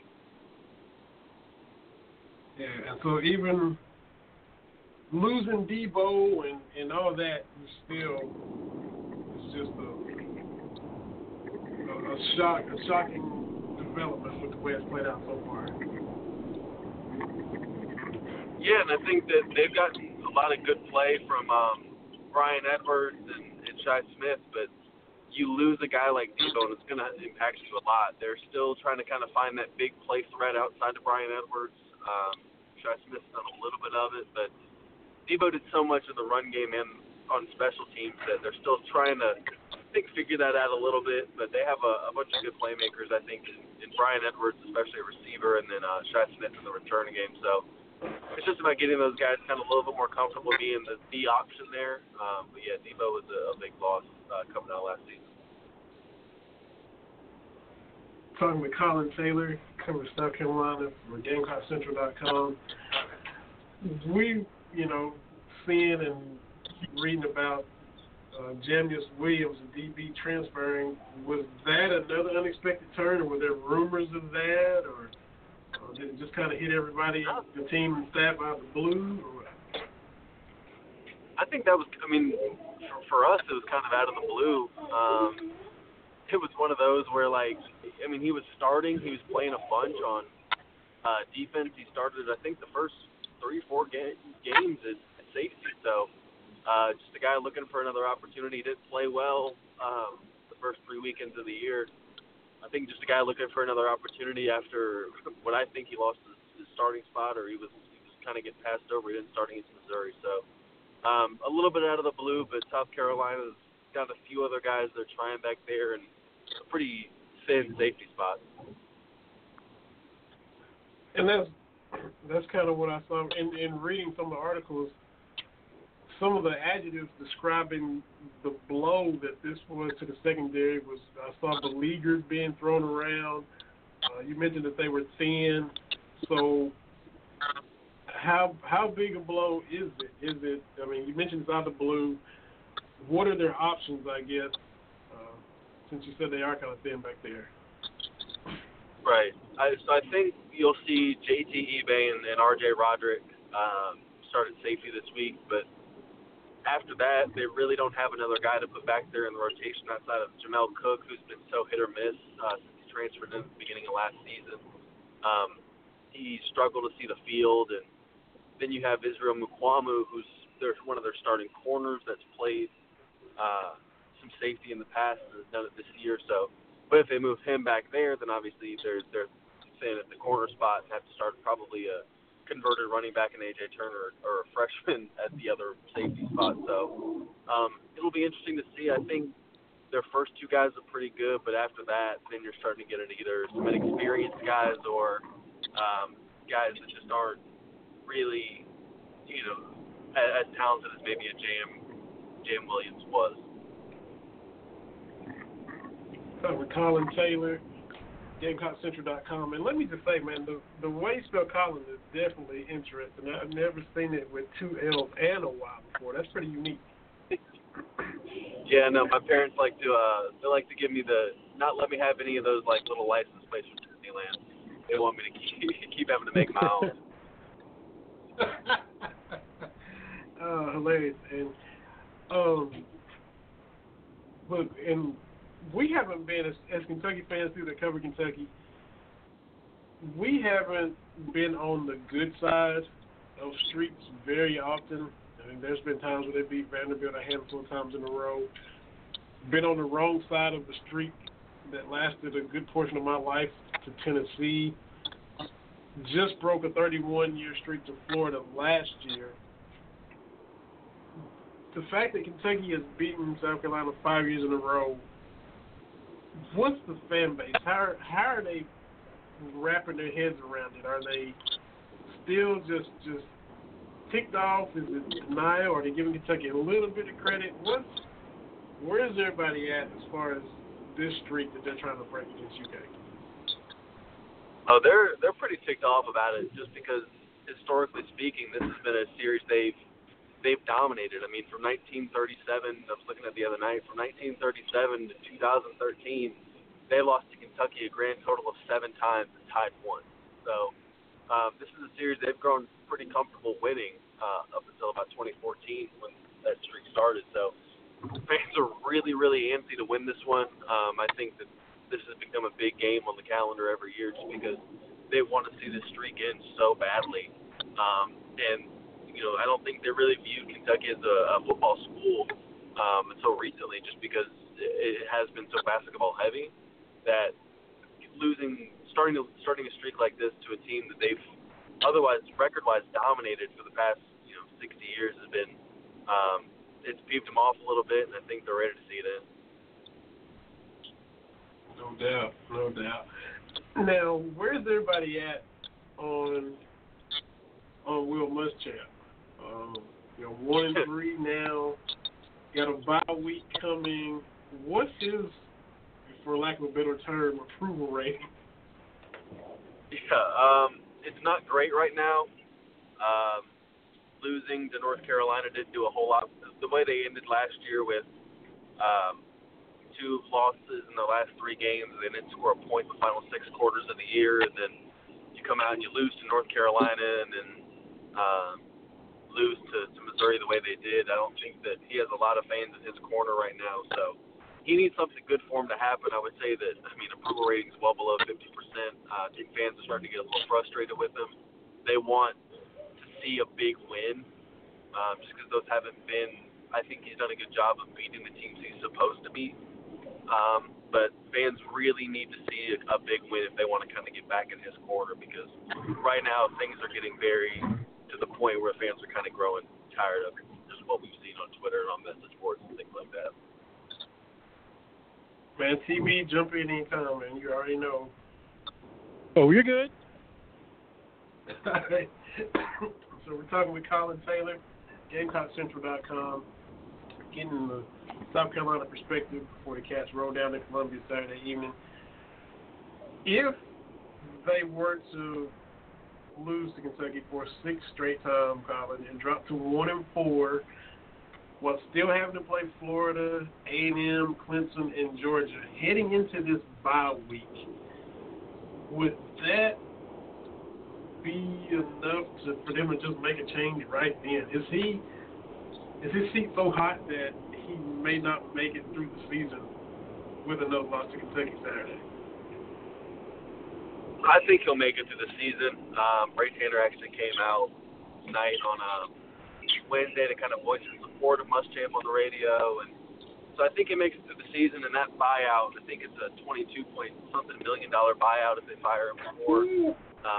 It's big, and it goes down to just 18.6 after the season. So that reason alone, I think he sticks around at least through the end of the year. So it's if they wanted to fire him, it's going to cost them a pretty penny to do so. What's the everybody's viewpoint? Because you guys are down to a backup quarterback, just like Kentucky is, with Sawyer Smith kind of getting his feet wet. What's everybody's feeling about Helinski since he's had to fill in for Jay Bentley? I think even if Bentley didn't get hurt, I think fans were ready to see Ryan Helinski. He came in with a lot of hype around him. played pretty well in his first 2 starts. Did not look good against Missouri, but he was battling a sore elbow. Just wasn't accurate. So I think fans are really optimistic about Slinsky and what he was able to do against Alabama, putting him 324 yards against them. So they're pretty excited about him. I think that they think he's kind of the guy to get this program back to where they hope it can get to, back when they were winning 11 wins and beating Clemson and things like that. Talking with Collyn Taylor, GamecockCentral.com. Now, I'm not trying to encourage you to talk about other media members or another media outlet, but the state headline, when everybody, even casual fans, kind of know that Brian Hilinski's brother committed suicide, and they've got the foundation Hilinski Hope. And then the state runs the headline after the loss to Missouri, Hilinski Hope sinks, and have gotten themselves into a lot of trouble and feeling the wrath from his family and the school. How deep is the doo-doo that the state is in for running that headline? They've apologized and things of that nature and trying to patch it up. But how big a distraction is it? How upset is everyone at the state right now for all this? Yeah, it's fans are not happy about it. The state's come out and said that it was one of their people that works in Charlotte that wrote the headline, and I can tell you fans are not really happy with the state. It's been a long kind of battle with them, so distraction-wise, I don't think there's one. I think fans have just kind of, when Saturday happens, they'll kind of where, it's been a pretty big topic of conversations around here with this fan base, and fans are really not happy about it. Yeah, it was a big foot in mouth moment, and saw that, and I was like, yeah, for sure. Being from Columbia there and knowing the area, I've been through there several times. When you go to Myrtle Beach and stopped off and stuff there. For everybody that's heading down there this weekend from Kentucky, where's your go-to places to eat? The can't-miss places that you always hit in Columbia as far as food recommendations. Can't have you on without talking a little food, man. Okay, that's perfect. That's my only area of expertise. Rockaway Athletic Club. Rockaway Athletic Club is one I would definitely hit. Best pimento cheeseburger in Columbia. If you're looking for an adult beverage and some food and some pizza, Village Idiot's a really good place down at 5 Points. They're kind of College Park District area. That's really good. I really like No Name Deli if you're going for lunch on Friday. Getting in No Name Deli's great. There's a few places, late night eats.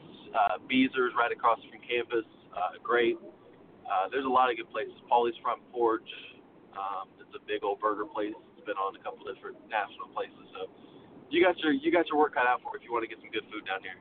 There are a lot of good places. Hey, sounds good. One last thing, man. Since this, you said food's your only expertise, but I'm gonna shift it to music. It's National One Hit Wonder Day. Do you have a favorite one-hit wonder song that that kind of just stands above the rest in your musical opinion? Ooh. That's a good question. I'll probably say Ice Ice Baby, Vanilla Ice. Wow, look at you going old school. All right. Yeah. I love it. Hey, that's a good choice. Man, Collyn, can't thank you enough for taking the time to hop on the show with us, give us a little South Carolina Gamecock perspective. Looking forward to seeing them go at it again. Both of them needing a W. It should be a fun, hard-fought game down there at Williams-Brice. Yeah, no, I'm looking to appreciate you guys having me on. I'm looking forward to hopefully a good game. The last few years have been pretty good, so hopefully this one's the same way. Yeah, man. Well, we appreciate your time and hope you enjoy the rest of your evening. Awesome. Thank you, guys. You too. Appreciate it. All right. Thanks, Collyn.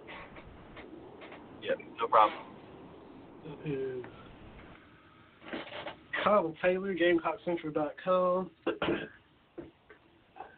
giving us a little more detail of what we already knew. You know, they ain't happy with old Willie Muschamp down there.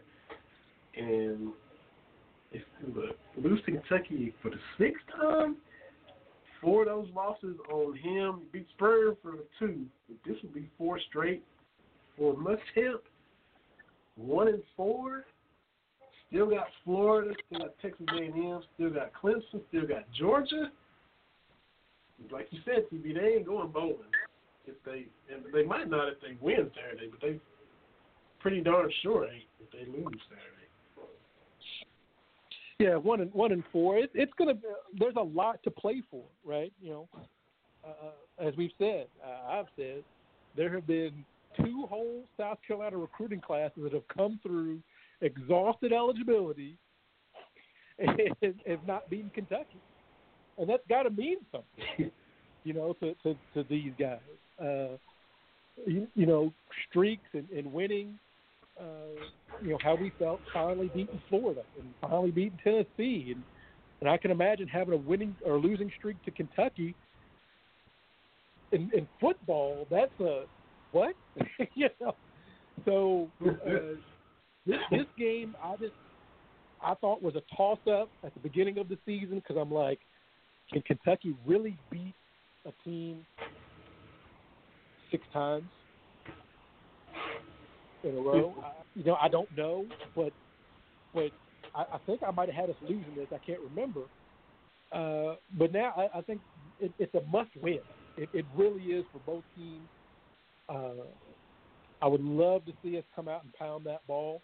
But again, South Carolina's going to be playing. This is equivalent to, you know, basketball. You know, in beginning of March when you've got teams on the bubble trying to play themselves, you know, into the conversation for the NCAA tournament. This is the same kind of thing. So, for my money, it's going to be a tough game. It's going to be a brutal SEC game because there's a lot, you know, a loss for either one of these teams at this point does a real big damage to both teams' season goals. Yeah, for sure. Thanks again to Collyn for coming on, dropping knowledge. Like I asked Collyn, you know, with it being National One Hit Wonder Day, we put it up on Cats Talk Wednesday on Twitter.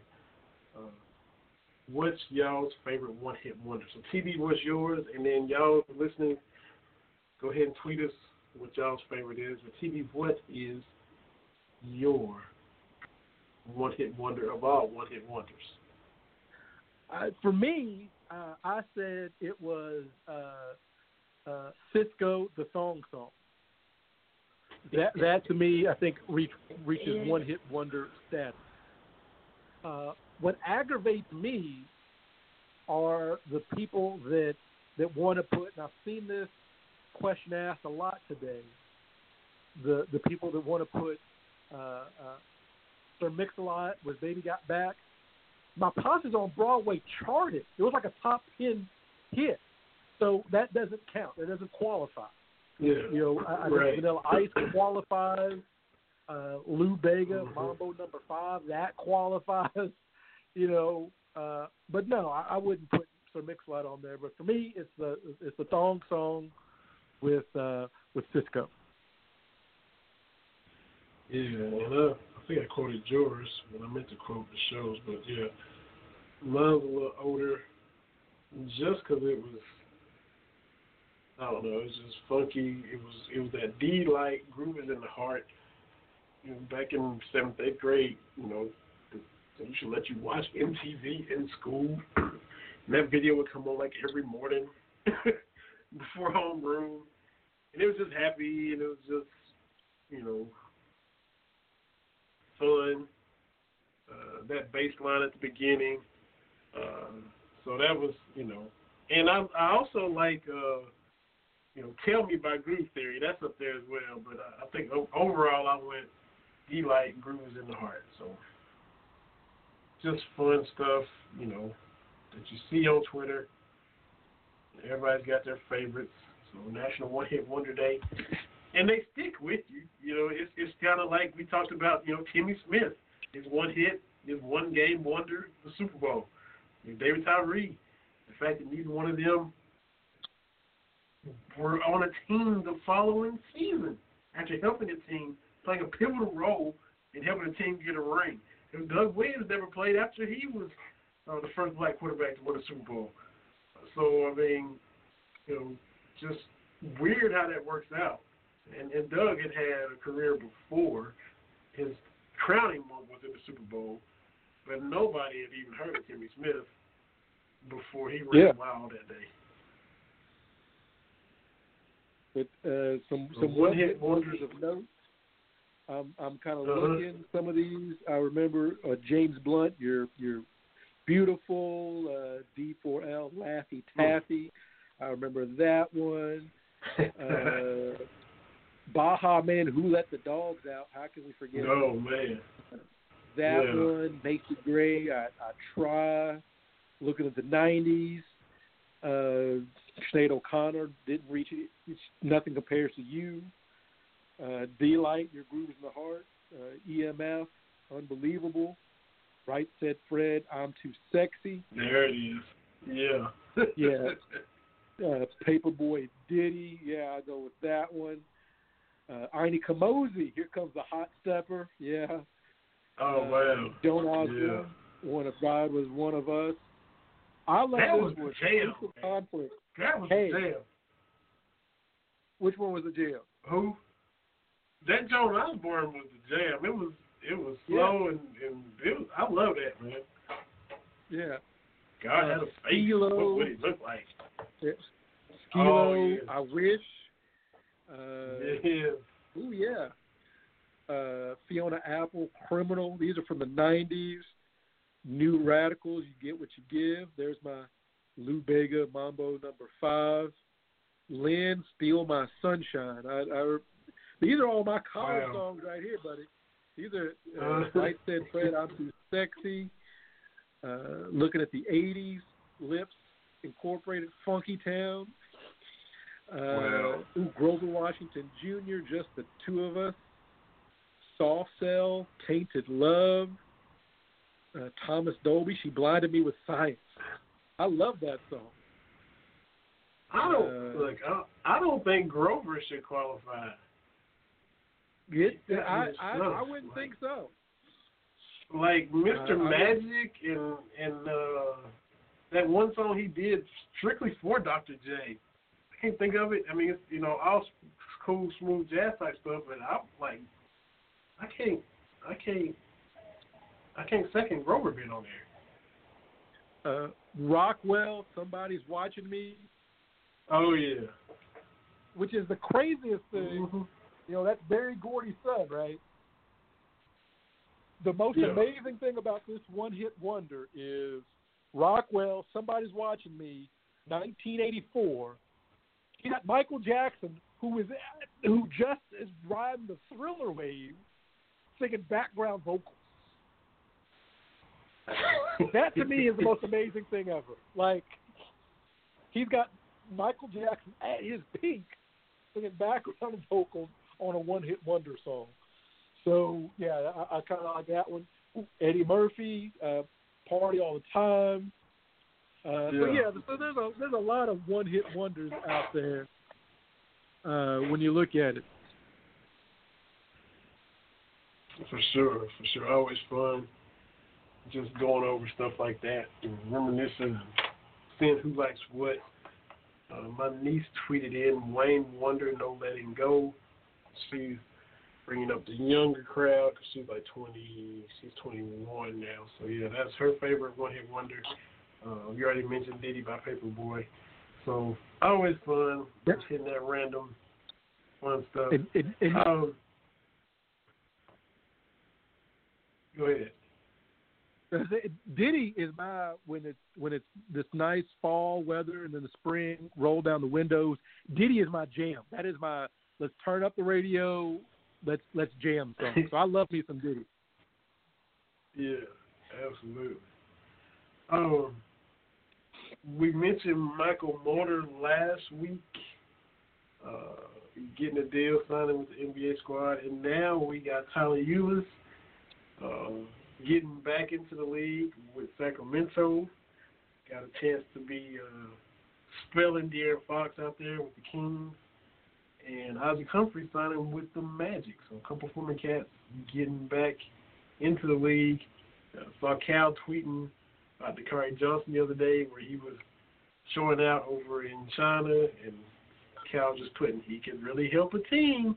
Just kind of, nudging and putting a flyer out there. So congratulations to Tyler and Isaac, though, for sure. Yeah, I had a feeling that Tyler Ulis was going to get back in the mix. He's too smart of a player to not do that, if that makes sense. I'm definitely glad to see that.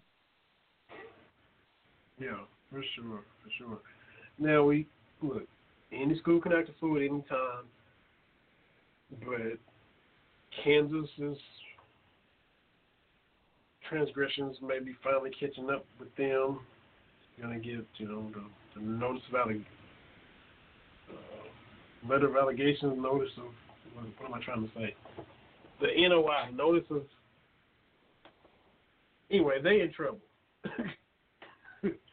And possibly lack of institutional control as well with some of the Billy Preston stuff and the D'Souza stuff, and who knows what else they might unearth.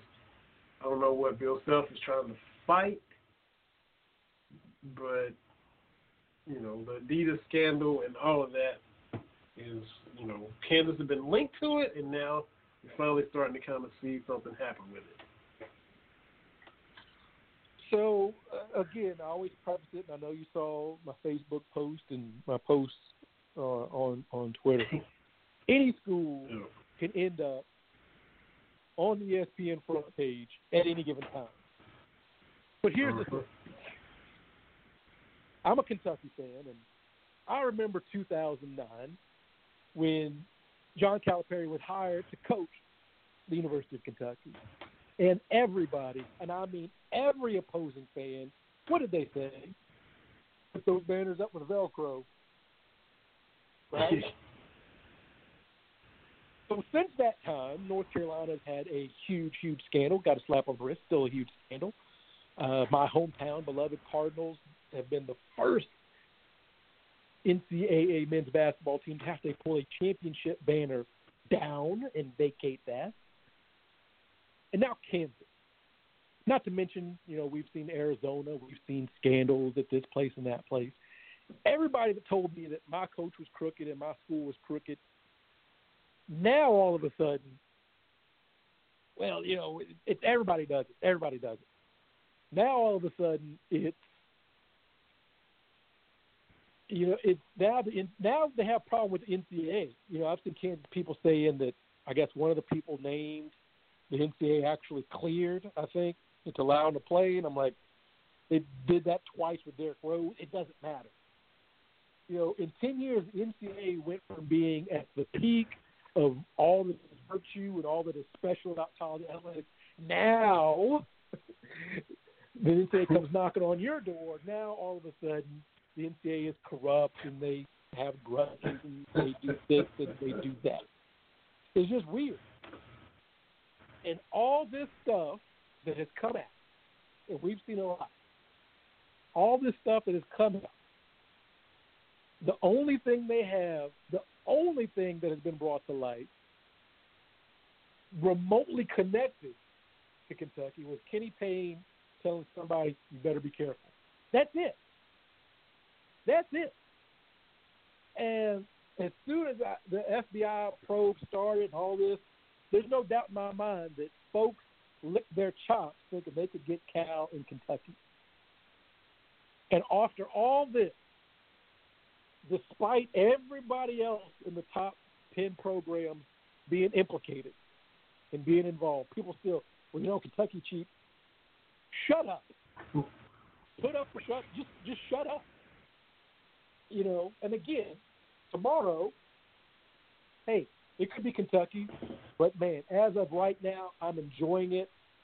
Just this, whatever happens at Kansas is going to be huge. somebody saying, "Oh, they're not going to hammer Kansas." They already did, which is why Larry Brown left Kansas. They hammered Kansas before. I don't know why people think. And I know North Carolina's a weird case, but people thinking, they don't hammer big schools. Louisville was a big time school to have a championship banner pulled down. Miami Hurricane football has been hammered a lot, and they were a really good cash cow for the NCAA. So Kentucky has been hit historically. Kansas has been historically. UCLA has been hit historically. So I don't understand this notion of, these teams are too big when they do get hammered. So Kansas, sorry about your luck, Jayhawk, but it doesn't look good. Yeah. So we shall see. Some other big news that happened since we were on last. So definitely had to talk about that. Also got to talk about, we talked NFL earlier.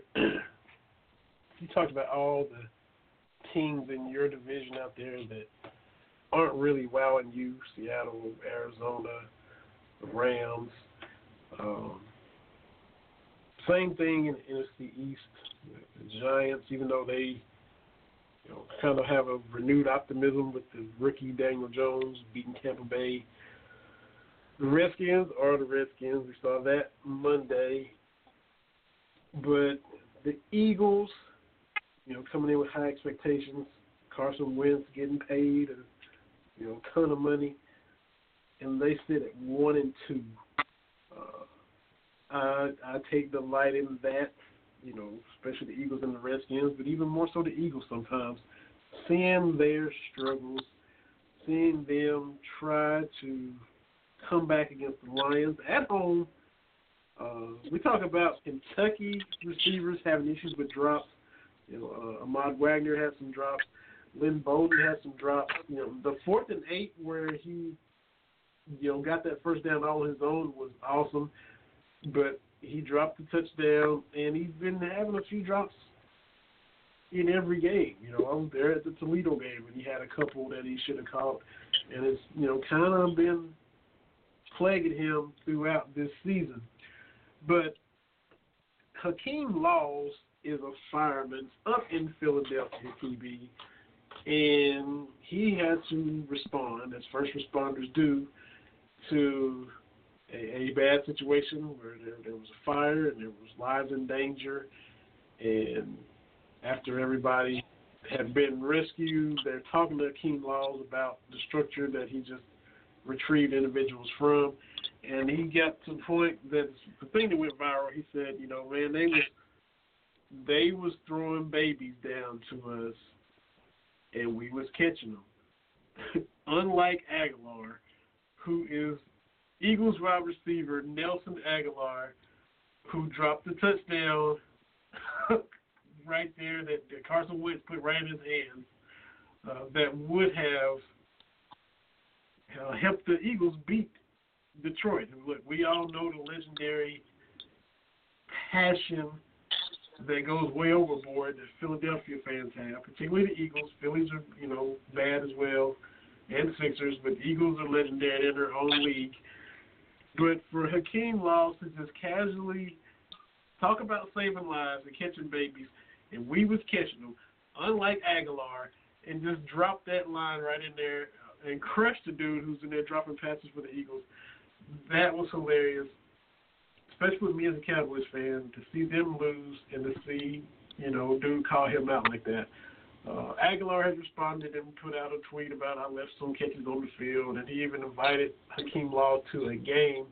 And he's trying to help everybody, trying to have people get in touch with Mr. Laws so he can get us some tickets to the game. What other choices Aguilar have? A working man, a firefighter, busting his tail, catching children, infants, lights you up like that, and it's actually true. You better get that man some tickets to the game. That's all Aguilar can do, because Hakeem Laws roasted him. It was hilarious, and it was, look, I love seeing the Eagles struggle, and I took delight in that.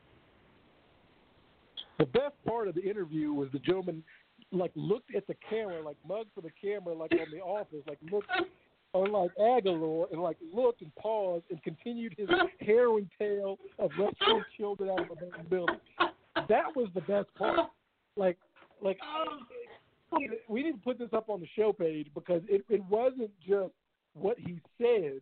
It was the delivery. It was just the deadpan, here we are rescuing babies and we had to catch them, which he's just totally monotone about catching these kids kind of this fire. He's like, unlike Aguilar, you know. And then like looks at the camera for a beat and then goes back. That's the best part. Oh, man. Had that been any other city with a guy crushing any other team, it could have been a Miami firefighter talking about the Dolphins. But the fact that it's Philly, and we know how Philly fans are, you know, and for him, like you said, the delivery and me just, you know, taking delight and being petty about all things that happened to the Eagles negatively. That was so good. Absolutely. It was so good, man. And hopefully everybody thought this show was good. We had fun, you know, throwing in some one-hit wonders, getting some South Carolina Gamecocks talk, some Title IX talk, Kansas talk, Eagles struggling talk, Kentucky looking to bounce back in Columbia, and win a 6th game in a row against South Carolina. Got some perspective from Collyn Taylor. Appreciate him hopping on. Had tons of fun, man. These 2 hours fly by, but it's always a lot of fun, and you know, looking forward to Saturday. I picked Kentucky over the summer to beat South Carolina. I still, and as rough as they have been the past couple of weeks, they are capable. They should beat South Carolina. Ain't nothing to it but to go out and do it, because we still see them as being a little bit better than these teams. But, you know, the old Bill Parcells line, you are what your record says you are. They're 0-2 in the SEC, just like South Carolina, just like Vanderbilt, just like Tennessee. So they got to play their way out of being perceived as cellar dwellers, and the first opportunity to do that is Saturday against the Gamecocks. I got the Cats winning by a touchdown. They get back to that. You got to watch, folks. 40 rushing attempts versus 40 passing attempts. That's how Kentucky wins. So I think they do that. I think they get the job done. We get to 3-2, head to the bye week, and then get ready for Arkansas. Yeah, and get Sawyer Smith through this bye week. Everybody's banged up, but we're already on our backup, and he's already been banged up a few weeks. Looked like he was even kind of throwing a little bit sidearm Saturday, more so than normal. Talked about how sore he was Sunday, and they were really like, "Ooh, this dude might not play," but he's working it out to where it looks like he'll be able to play. Get him through this game and get him a week off and get everybody rejuvenated with this first bye week. Got 2 bye weeks this year. Got the first one coming up, so everybody can rest up and lick their wounds and be healthy to come out and not be flat against Arkansas. That's a Jared Lorenzen game, and Arkansas is terrible. So beat a team that you're supposed to beat like you're supposed to beat them. Absolutely. Had a ball, man. Stay cool up there. It is officially fall, so cool weather will eventually come, and maybe even some rain. We'll believe it when we see it, but at some point it's got to happen for us. Absolutely. Appreciate everybody, Thanks everybody for checking out the show. Yeah. Appreciate Michelle, as always, a number 1 fan. Everybody listening live now, or if you're catching the podcast, it'll be up shortly, and it also replays on 12 Ounce Sports Radio. Appreciate everything, TV. Everybody have a good night, and thank y'all for listening to Cats Talk Wednesday. Brandon Hardy Radio Network, blogtalkradio.com. We'll see y'all next Wednesday.